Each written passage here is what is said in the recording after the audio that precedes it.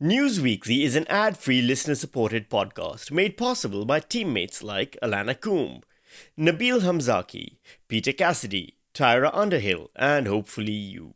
Just go to patreon.com/Sammy Shah to support the podcast, where you can access my regular book, TV, movie, and podcast recommendations, short stories I've written, soon to be announced free tickets to my 2023 comedy festival shows, or long unhinged rants about whatever's bothering me now and then.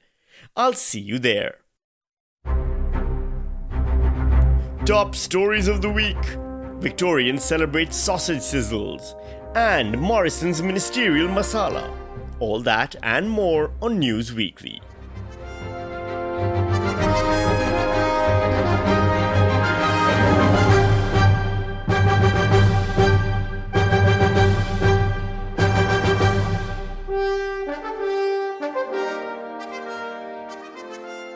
Hello, I'm Sammy Shah and welcome to News Weekly, where we punch the news in the headlines weekly. Victorian election selection news now. Australians love an election, mainly because you get a sausage sizzle after you vote. For listeners not in Australia, a sausage sizzle is when you fry the cheapest sausage you could find, and by fry I mean burn it black, put it diagonally in the cheapest slice of white bread ever, bread so thin and lacking in nutritional value you'd have been better off just eating the plastic bag it came in, smother it with ketchup and mayonnaise, and then eat it while standing in a car park. It's an Australian tradition enacted every election day, and god damn it if it isn't the most delicious thing on earth. Somehow all those ingredients, by which I mean just 2 ingredients, come together to create a culinary experience that would make a French Michelin star chef weep with joy. And it's because to Australians the taste of a sausage sizzle is the taste of democracy. And democracy tastes delicious. Dictatorships taste terrible, but you have to say they're delicious or you'll be eating a sausage made out of your family. It's state election time in the state of Victoria. The first time people across the state, particularly in the city of Melbourne, go to the polls since they became the longest locked down city in the world during the height of the pandemic. On one side is the Victorian Labour Party, led by the current Premier of the state, Daniel Andrews. He's the man who oversaw the lockdowns, which he's been sure to remind everyone of every moment of the campaign trail. Very clear about COVID and how proud we are that Victorians got vaccinated in record terms. Well, videos showed that was all about saying thank you to the Victorian community for having got vaccinated, for having made so many sacrifices to keep each other safe. The acts of kindness, that sense of connection. I think we've proven to the rest of the country and indeed around the world that when Victorians stick together, we can achieve anything. It's a bold choice to own the decision to lock down Melbourne in 2020 and 2021, a decision that many still see as controversial, and by many I mean Sky News' resident pooch pincher and canine cuddler, Chris Kenny. But one of the big questions a lot of people have is why the Andrews Labor government is still favoured to survive when it's been so bad, treating its citizens appallingly with lockdowns, curfews and rings of steel, all unnecessary. Chris Kenny, who by the way lives in Sydney, the city that gave Melbourne COVID twice.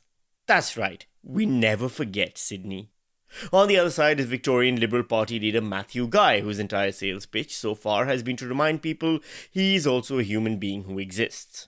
Guy's been trying to convince Victorians that the Labour Party is spending too much money, and his party will fix that problem by spending even more money. That figure is $28 billion, nearly triple what Labor's promised. And to find that cash, the coalition will lease the state's sewerage, move $2 billion from medical research to manufacturing, and raid $10 billion from the Future Fund. Because there's one thing you want to do during an ongoing pandemic, and that's cut funding for medical research. His Liberal Party has also promised to lease out Melbourne's water sewage treatment business so that we can probably start paying $1 every time we drink from the tap. Still, it's been a relatively sedate election, with news coverage being quite a bit calmer than the kind of hysterical gotcha journalism of the recent federal election. Like, remember that time they tried making Anthony Albanese look bad by asking him pop quiz questions on the campaign trail and making a big deal out of his not knowing the answers by heart? What's the national unemployment rate? National unemployment rate at the moment is, I think it's 5.4. Sorry, I'm not sure what it is. Well, luckily they aren't doing that pub quiz bullshit anymore, especially when interviewing the shadow treasurer who just announced the Liberals' budget plans. Asked for a total on their election spend. How much does it add up to? The man hoping to be the next treasurer had no answer. I can't give you the top figure, but I can get that for you. Actually, I add it all together in a moment. We haven't added it together in a single figure like that. His late afternoon release of the coalition costings missing a crucial detail. So you have a number in mind for how I will get you a figure within an hour or two. So we'll get you the exact figure. We can do that. It's basically the Kumon approach to political journalism. Both the Liberals and Labour are promising big spending to attract voters, and each party is going after young voters, some even too young to vote. The Liberals started by targeting 17-year-olds. We're going to bring forward P-plate driving and lower the age from 18 to 17. Currently, in Victoria, you have to be 18 or older to get your probationary driver's licence. Matthew Guy is proposing to bring that down to 17-year-olds because apparently we don't have enough accidents and car crashes. Maybe this is his way to help the medical industry by increasing business for medical professionals specialising in teenagers smashing into things with vehicles. Not to be outdone, Daniel Andrews has seen the bribe to 17-year-old Fast and Furious enthusiasts and gone after 3- and 4-year-olds in kindergarten, promising kinder grants for toys and play equipment. Of course, we would be at a kinder because only Labor will make kinder free. You know who no one campaigns for? 44-year-old men. Where are our election bribes? When are you going to promise me a government subsidy so I can buy more vintage watches or finally learn to play the guitar and start a band as I struggle against an impending midlife crisis? Stop trying to give 3-year-olds driver's licenses and give 44-year-olds a license to live. Now, I'm recording this on the eve of the election, and unless you listen to it, as soon as it's released, you'll already know the election results. So far, polls are predicting Labour to squeak back into victory, but a rise in independents and smaller parties, like the Greens Party, the Reason Party, and basically any anti-vaxxer with a fedora and a neo-Nazi poster who decided to create their own party, like the, and I'm not making these up, Angry Victorians Party. And this is the real one, Restore Democracy Sack Dan Andrews Party, which clearly believes in saving money on campaign literature by putting its entire platform in the title. And now it's time for one final statement from the leaders of the two major parties. Here's Daniel Andrews keeping his eye on the money. A vote for Labor is a vote to cut your bills. And here's Matthew Guy somehow channeling Dr. Seuss for some reason. We need a government and a premier who unite us, not divide us. That's what my government and we will be. Just remember, no matter who wins or loses, we all get sausage sizzles. And in the end, that's what democracy is all about. Oh my god, he's giving me trauma flashbacks. News now. Remember Scott Morrison? Weird Christian cult enthusiast? Former Prime Minister of Australia? Also the former Health Minister, former Finance Minister, former Resources Minister, former Home Affairs Minister, and former Treasurer? Well, if you don't remember him, or all those ministries he appointed himself to, then here's Anthony Albanese to remind you with the results of an inquiry into the appointments by a former High Court Justice, Virginia Bell. The actions of the former Prime Minister were extraordinary, they were unprecedented. Sounds like a compliment, like he was an out-of-the-box thinker. And they were wrong. And if you think that's harsh, here's Justice Virginia Bell in her report. Former High Court Justice Virginia Bell finding Scott Morrison's secret power grab exorbitant and corrosive of trust and confidence in government. Scott Morrison is no longer the leader of the Liberal Party, even though he is still a parliamentarian. However, the current leader of the party, Peter Dutton, didn't make any statements about the Bell inquiry, probably because he was still feeding on a dead unicorn in the Forbidden Forest and wasn't able to get his strength all the way back up again. Instead, the job of making a statement in response fell to Simon Birmingham, the opposition Senate leader, who tried to do his best to sound like he wasn't just grateful to be rid of Morrison himself. I hope now they will just get on and act on the recommendations rather than continuing to politicise the matter. It is hard not to politicize something when it's literally about politics and politicians. Morrison hasn't met with the press directly about the report, instead spending time with beef enthusiast and hero to poorly read idiots everywhere, Jordan Peterson, who is apparently in Australia on the same tour circuit that sees all failing far-right losers come here for one last attempt to make money.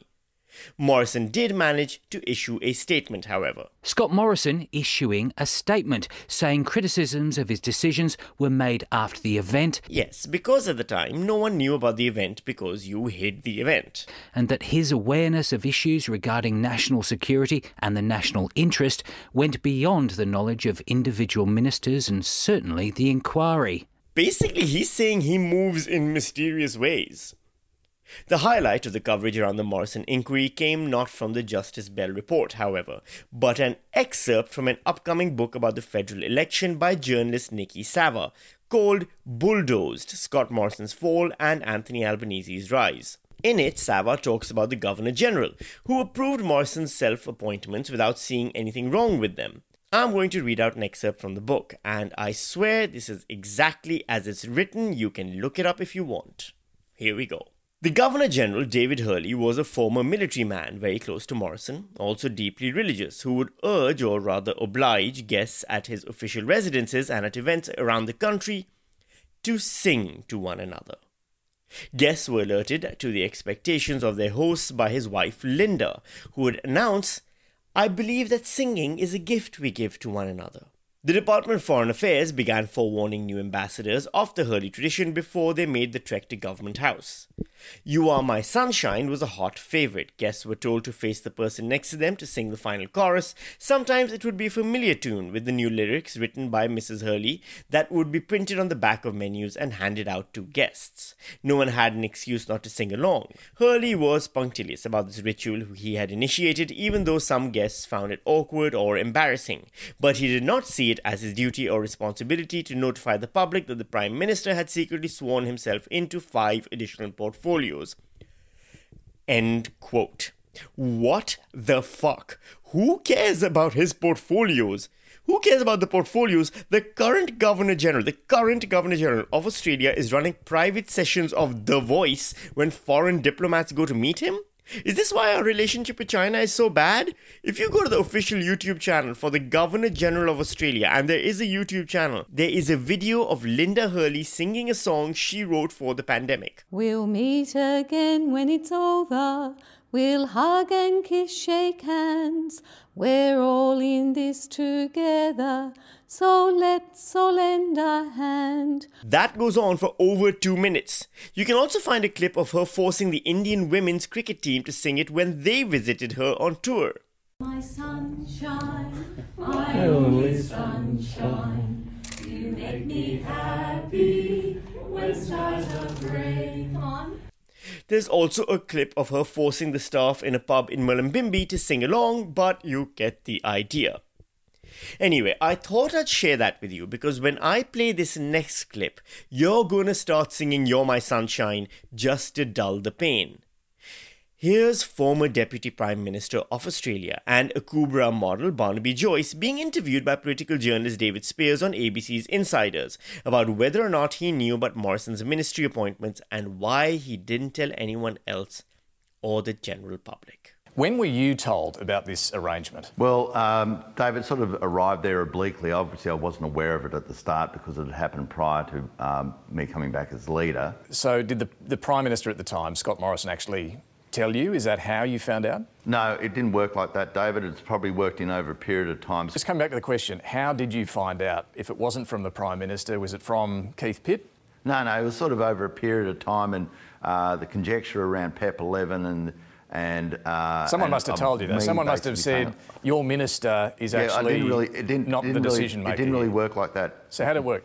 It didn't really work like that. It worked over a period of time, David, where the Prime Minister got to a position, Scott Morrison got to a position and said, well, I can overrule him. Did you say how? How can you overrule the minister? Yeah, well, you could. Well, he had said that he was sworn in, but you just take a decision back to cabinet. So he did say he was sworn in as the minister. Look, and I'm not being evasive. I just can't quite remember exactly where sort of that final statement went. Hang on. You can't remember the Prime Minister saying to you, your National Party minister is being overruled. I believe he did, right? Right. But if you said, tell me exactly the time and place, I believe he did, right? So you believe Scott Morrison did? I believe he did, but it didn't. It happened over sort of a period of time, and it became into place before my time. Why you... You're not going to go back to this question again, are you? I am. Why you felt the need to keep this secret? Why shouldn't Parliament, let alone your colleagues, have been told David, what was going on here? It wasn't really a secret. Do you want anything clearer than that? What else are you looking for? Archangel Gabriel was holding his hand. What do you want? Well, most of it, I didn't know about. And you've got to remember... Well, you did. You just told us you knew. Decision. No. Don't verbal me. Don't verbal me. Stop that. As I said at the start, I found over a period of time and obliquely... I'm going to leave you with this question one more time. Did you know he was Resources Minister, Scott Morrison? How many times do you want to ask me this, Dave? This is like the 7th time. I told you. I didn't know when I came in because the decision was made before me. There was no distinct conversation that happened obliquely over a period of time. You make me happy when skies are grey. You never know, dear, how much I love you.